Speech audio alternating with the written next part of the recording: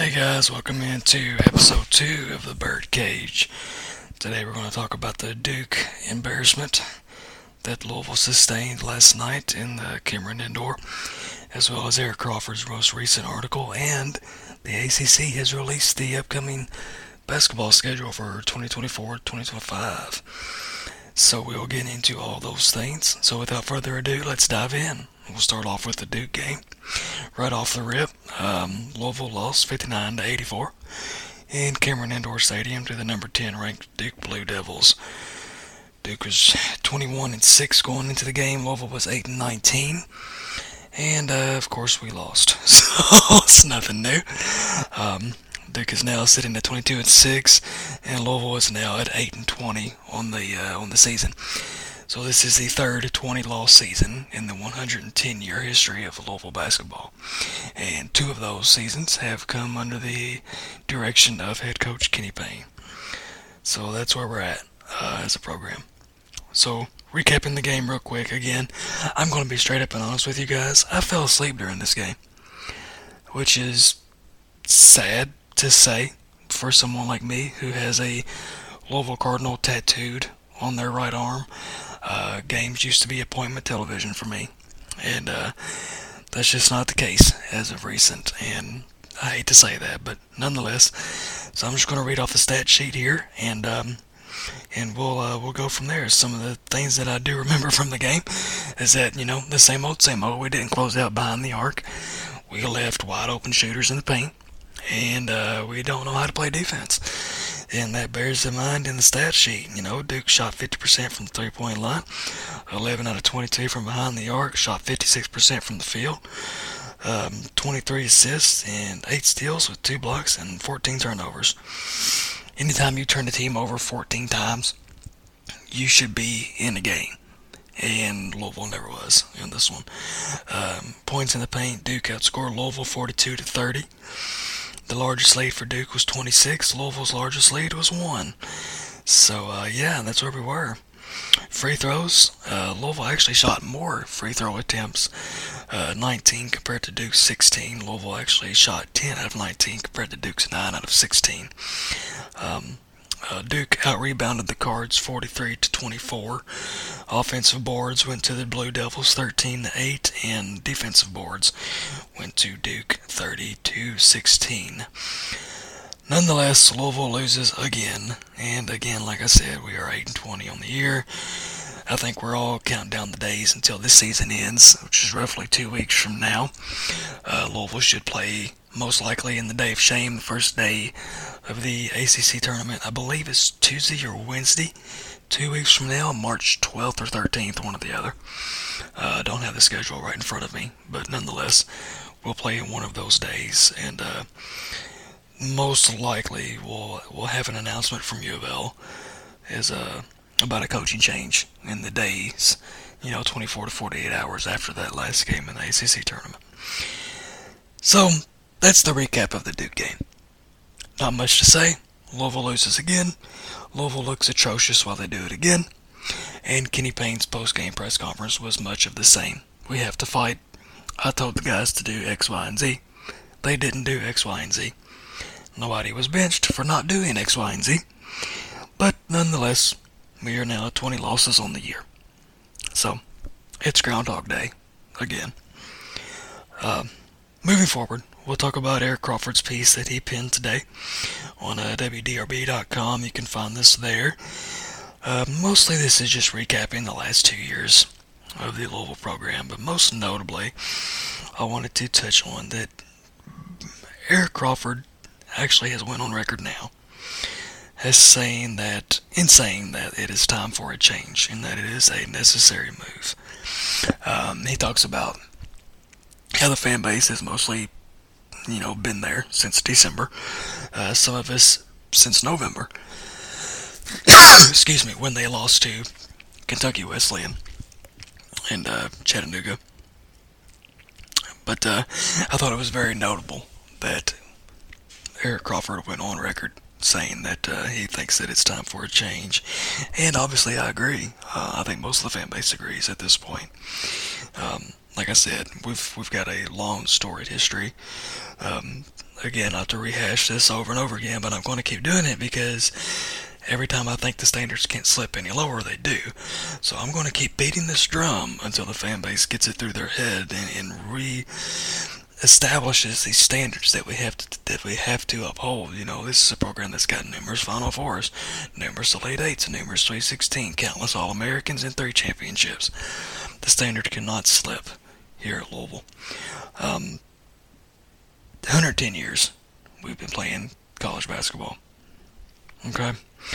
We've had 3 20-loss seasons in those 110 years. 2 of those 20-loss seasons have come under the direction of Coach Kenny Payne. Now listen, I'm not for bad-mouthing and ridiculing and using derogatory language such as moron and clown and all these other things. I'm not into that. The guy is simply not a good basketball head coach. I think he's a great assistant. I think he is a good recruiter. But he's simply not a good head basketball coach. And that's it. And that's okay. That's okay to have that. Unfortunately, it's not good enough for Louisville basketball and Louisville basketball standards. So Eric Crawford goes on to say in his article, of Payne's 48 career losses, 32 have come by double digits. And I mean, just that stat alone is just absolutely ridiculousness. I mean, we're starting to run out of adjectives to describe the levels of ineptitude that this program has reached, and I'll be glad to start doing Coaching Search podcasts and coverage, because I feel like I can't beat this into the ground enough. It's to the point where, you know, I still watch the games because I'm a fan. You know, like I said, I've got a Cardinal tattoo on my right arm. I'm going to be red and black till I'm dead, right? But, I mean, I'm watching these games out of habit at this point. But, I mean, like I said, I fell asleep in the Duke game last night. I don't remember doing that, you know, probably a handful of times in the last 20 years that I've been watching Louisville basketball. And it's bad where we're at right now. But, you know, we'll get a new coach in, and hopefully we'll get some momentum rolling early, and we'll start climbing back to relevance on the national scale. So leading into that, that's actually a perfect segue into the last point that I wanted to talk about. The ACC released their home and away schedules in conference schedules for the year today. So Louisville, we'll run down these schedules real quick. Home, Louisville has Cal, Stanford, the 2 new additions to the league, 2 out of 3 of the new additions to the league. We have Cal, Stanford, Pitt, Virginia, Florida State, Miami, Clemson, Wake Forest, North Carolina, and Duke at home for 2024 and 2025. And the Cards go on the road to SMU, a great American Athletic Conference rival. SMU, Pitt, Virginia, Florida State, Georgia Tech, NC State, Virginia, Notre Dame, Boston College, and Syracuse are the away games. So right off the rip, the 2 things that I noticed immediately off of that schedule is Notre Dame, or I keep calling North Carolina Notre Dame. It's North Carolina and Duke. Both of them we get at home next year. So if we get a competent head coach, which I'm sure we will, and we get a proven head coach, which again I'm sure we will, if we get a good head coach in here, the team gets rolling, build some of the fan base back and some of that momentum back, you get North Carolina and Duke at home, I could foresee a world in which both of those games are sold out. And that would be absolutely awesome. Add into the mix, you get Virginia at home as well as away. But I would say that, you know, provided that the team gets on a roll early and that they're playing at least at this point competent basketball, North Carolina, Duke, and Virginia should be close to, if not sellouts, in the Center for 2024-2025. Going on down the list here, Cal, Stanford, Pitt, Florida State, Miami, Clemson, Wake Forest, all those, the rest of the home slate. I mean, Cal is kind of up and down this year. Stanford admittedly, I don't know a lot about Stanford basketball. I pay more attention to them in football, so I'm assuming that they're down this year because they never do much of nothing in basketball. Pitt, up and down. Florida State, Miami, both of those started off strong this year. They've kind of fallen to the wayside, both of them. Probably looking at NIT berths for this year. Clemson, most likely an NCAA tournament team this year. Wake Forest, again, up and down with Steve Forbes at the helm. Most likely will make the NCAA tournament this year, though. And, of course, Carolina and Duke. So that's your home slate for this coming season. Pretty strong home slate, if I must say. So I think we'll be able to make some hay there. On the away slate, SMU, Pitt, Virginia, Florida State, Georgia Tech, NC State, Virginia Tech, Notre Dame, Boston College, and Syracuse. That seems like a crapshoot to me. Virginia, again, up and down this year, but Tony Bennett seems to have a knack for finding hitting that stride late in the season. So hopefully hopefully the league will bounce back as a whole and be strong next season, and Louisville can get some wins where they can and get that net ranking up and get that SOS up, and hopefully make the NCAA tournament next year, because in my opinion that should be the bar. I'm sorry, in year one you're coaching a Louisville basketball, you must make the NCAA tournament, and I'm sorry, that's just where I'm at. This is a historically strong program that's got multiple banners, countless banners in the rafters. You've got to make the NCAA tournament. And so outside of that, we're running at what, 11, 12 minutes right now? Yeah, we've got the Duke game. We've got it recapped. We've touched on Eric Crawford's recent article today. We touched on the football, not the football schedule, the basketball schedule. And so we'll go from there. Something else that I wanted to touch on today before I let you guys go is the Ross Dellinger had a tweet out today on the proposed 14-team college football playoff model that has been proposed. In this proposal, champions of the SEC and the Big Ten would be guaranteed 2 first-round byes. In my opinion, if the Big 12 and the ACC sign on to that, they're absolutely stupid to sign on to that. You're essentially handing away, what would that be, 4 bids, right? 2 first-round byes, so that's 2 from each conference, 4 bids that you're giving away to the other 2 power conferences. I think that's absolutely stupid if the ACC and the Big 12 signs on to that. And ultimately, these TV execs, they're going to end up killing college football. I don't know. I say that. I don't think college football will never die.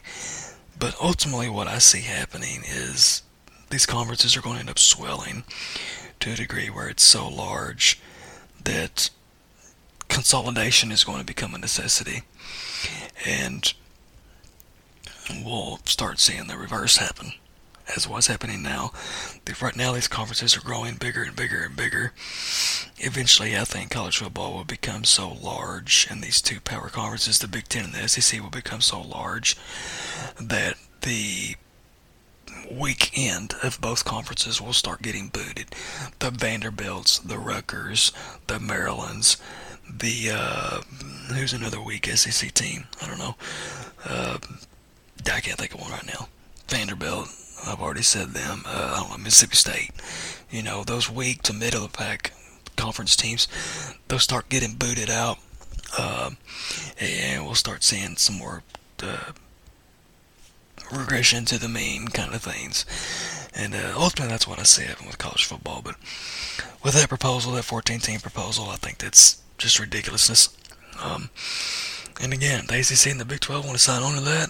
Yeah, in my opinion, especially the ACC, you've already got Florida State, fussing and barking around that they want to leave. You're already giving more ammo to your programs that are in-house now. Your Clemsons, your Dukes, your Carolinas, your Louisvilles, all of your decent to strong football and basketball programs. You're just giving them more ammo to leave the conference. So if I were the ACC, I would say no. But the ACC has lacked leadership since John Swofford has resigned, so I don't see any reason to believe that it would change now. is just college football is a mess. It's an absolute mess. Realignment's going to keep churning. I think we had some team join the MAC over the past week. I can't remember. I think it was Central Michigan, I believe it was. And Western Kentucky was rumored to join the MAC as well, my alma mater. So, of course, selfishly, I like to see Western join the MAC for football purposes. But regardless, that's all I've got for you today. I think I'm going to call it a night. And you guys spread the word, share this pod, and we'll try to grow it. Eventually, once the season ends and we get a definitive answer on Kenny Payne's future, which I expect to be a changing of the guard, we will have a episode up chronicling the potential candidates, and the Kenny Payne tenure as a whole.